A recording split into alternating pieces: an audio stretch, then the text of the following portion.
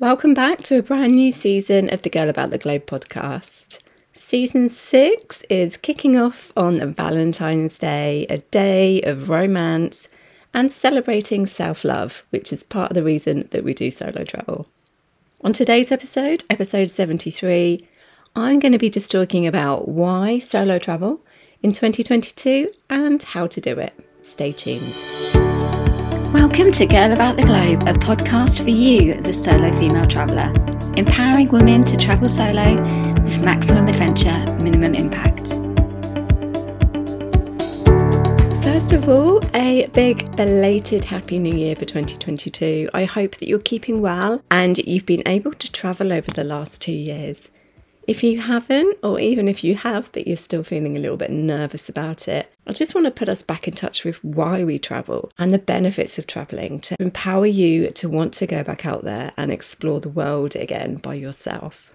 Travelling is so beneficial to the mind, body and the soul. We're generally outdoors more, we're making new connections, it relieves a lot of anxiety from everyday stress.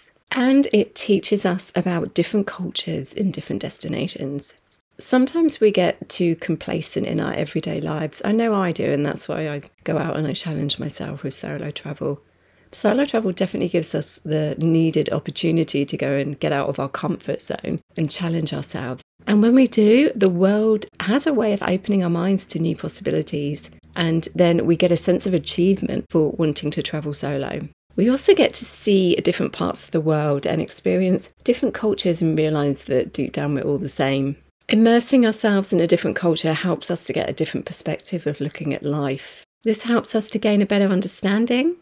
I also think that's very beneficial on a global level because as the world tends to get smaller, the more you travel, the smaller the world kind of seems to you, the better understanding we have for each other on a global level.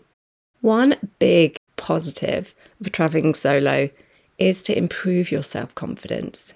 Doing things by yourself, making decisions, problem solving, challenging yourself. There is nothing better than improving your confidence than travelling by yourself. Also, you don't want to be one of those people who regret not doing something in life. My motto in life is no regrets, and I always jump on the majority of opportunities that come my way. Right now, you're probably going to be the youngest and the fittest and maybe the most adventurous that you'll ever be. You probably have the most energy and life in you, so there's truly no better time to travel. Even if you're in your 50s, 60s, 70s, if you've still got the desire to get out there, there is still a way of doing it. There's that saying that travel broadens the mind. Well, it's very true, and especially with solo travel. So the more that you travel, the more you do gain a better understanding of the world. There are so many people to meet in regards to different travellers, so different travellers or tourists from different countries where you can actually exchange and learn a bit more about their culture in a country where you're both going there for a completely different culture as well.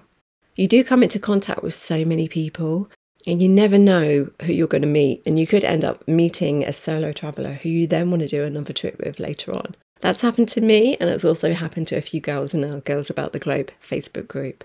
Because it forces you to get out of your comfort zone, it disrupts the predictability of your normal everyday, and it plunges you into situations that you might not be used to. So in that regard, it can also renew you in ways that you may never have imagined. What you do need to realise, even though it might sound a little bit intimidating, is that solo travel is extremely rewarding and it can be an invigorating experience. You're not the first person, and you definitely won't be the last person to go on a solo trip to a destination that you're thinking of. So there's always going to be somebody out there who you can talk to and get advice from, and also share any concerns with as well. What I really love about solo travel is the opportunity to really get in touch with myself. I feel as though every time I travel alone, it gives me what I need at the moment. And it allows me to just reflect on another chapter of my life that's just been, and possibly think about a new chapter that I want to venture into as well. So it gives you that time and that space to explore your thoughts and emotions on a bit of a deeper level. You can get so much quiet time and silence to yourself. If you're a spiritual solo, then it's perfect for meditating or finding a yoga retreat. Some women do travel as a means of finding themselves on a bit of a deeper level. If all of that has inspired you to get out there again and start solo travelling, then there are different types of travel you can do. If you don't feel that comfortable about going overseas or abroad, you could just concentrate on some domestic travel within your own country. According to the Girl About the Globe survey in January, many of you said that you're going to be exploring your own country. So that's a fantastic way of just seeing different places. And you can always rent a car or even a motorhome and just take to the road as well to see more of the countryside in your own country. Remote working holidays is another idea for how you can actually do a little bit of solo travel. There's so many co-working hubs and co-living opportunities in different countries where you can go to a destination and you can live with other people who are working online, or you can book your own accommodation and then just go to events or co-work with other people who are working in office spaces. That way you do also get the benefit of being in a country by yourself, but then there's also a community of people that you can connect with. Slower travel is also a bit of a trend. It's a good way of travelling.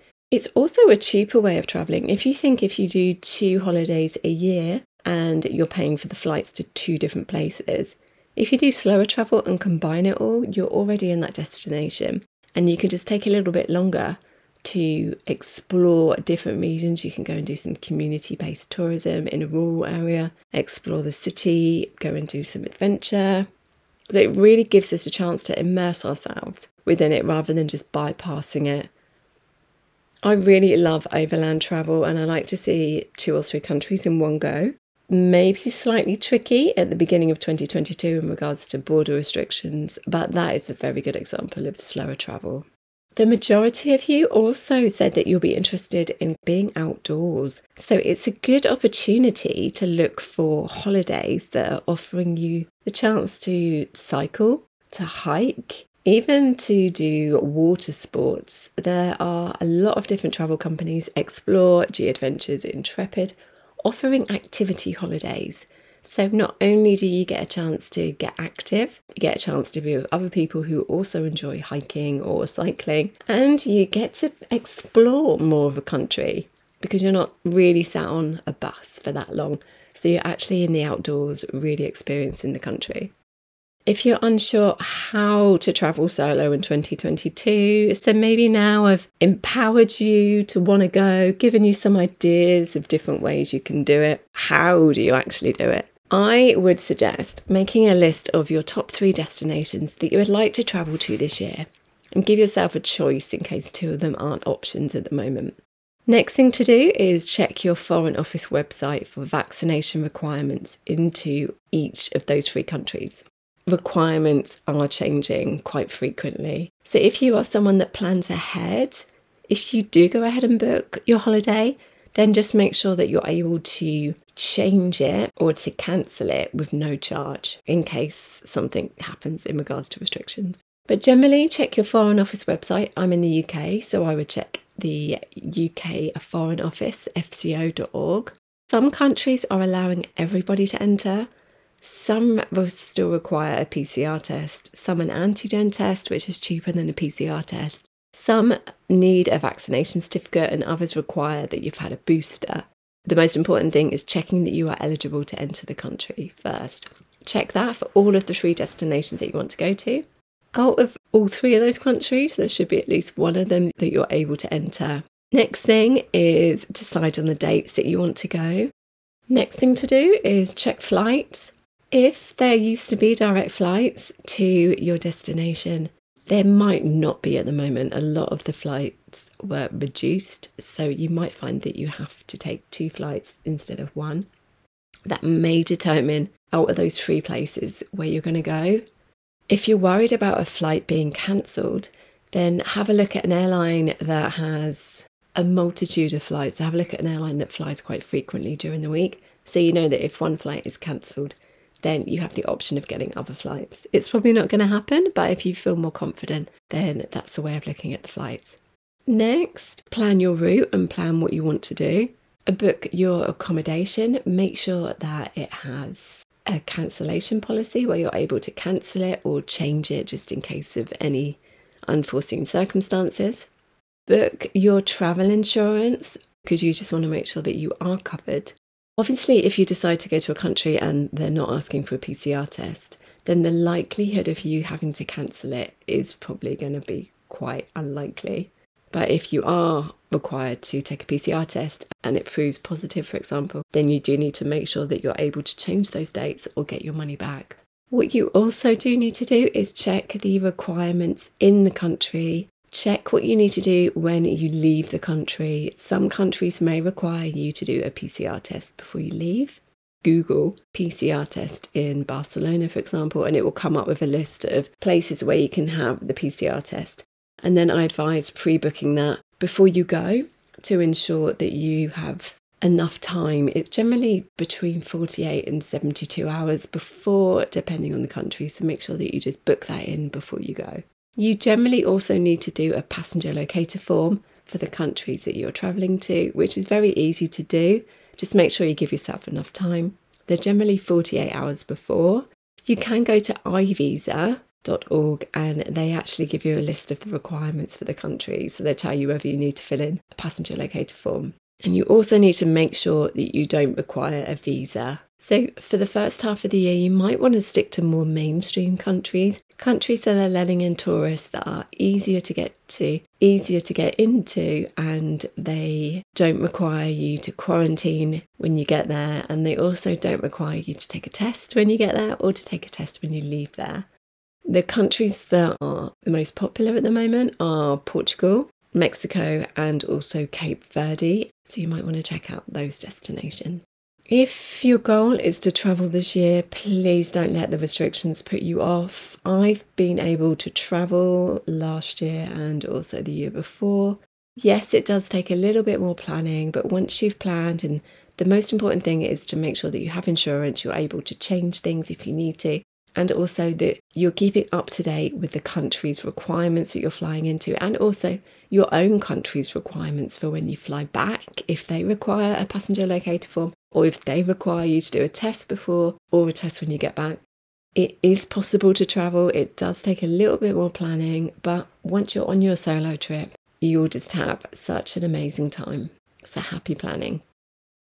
Thanks for listening to this episode. I hope it's inspired you to want to go away this year and just given you a little bit of a peace of mind about how to do it. If you're still unsure, you can always join our Facebook community, which is Girls About the Globe, and post your questions in there and we'll make sure that they're answered. Thanks for listening to our Girl About the Globe podcast, making solo travel easier for you. Find everything that you need for your solo travels at girlabouttheglobe.com, and don't forget to subscribe so you don't miss an episode.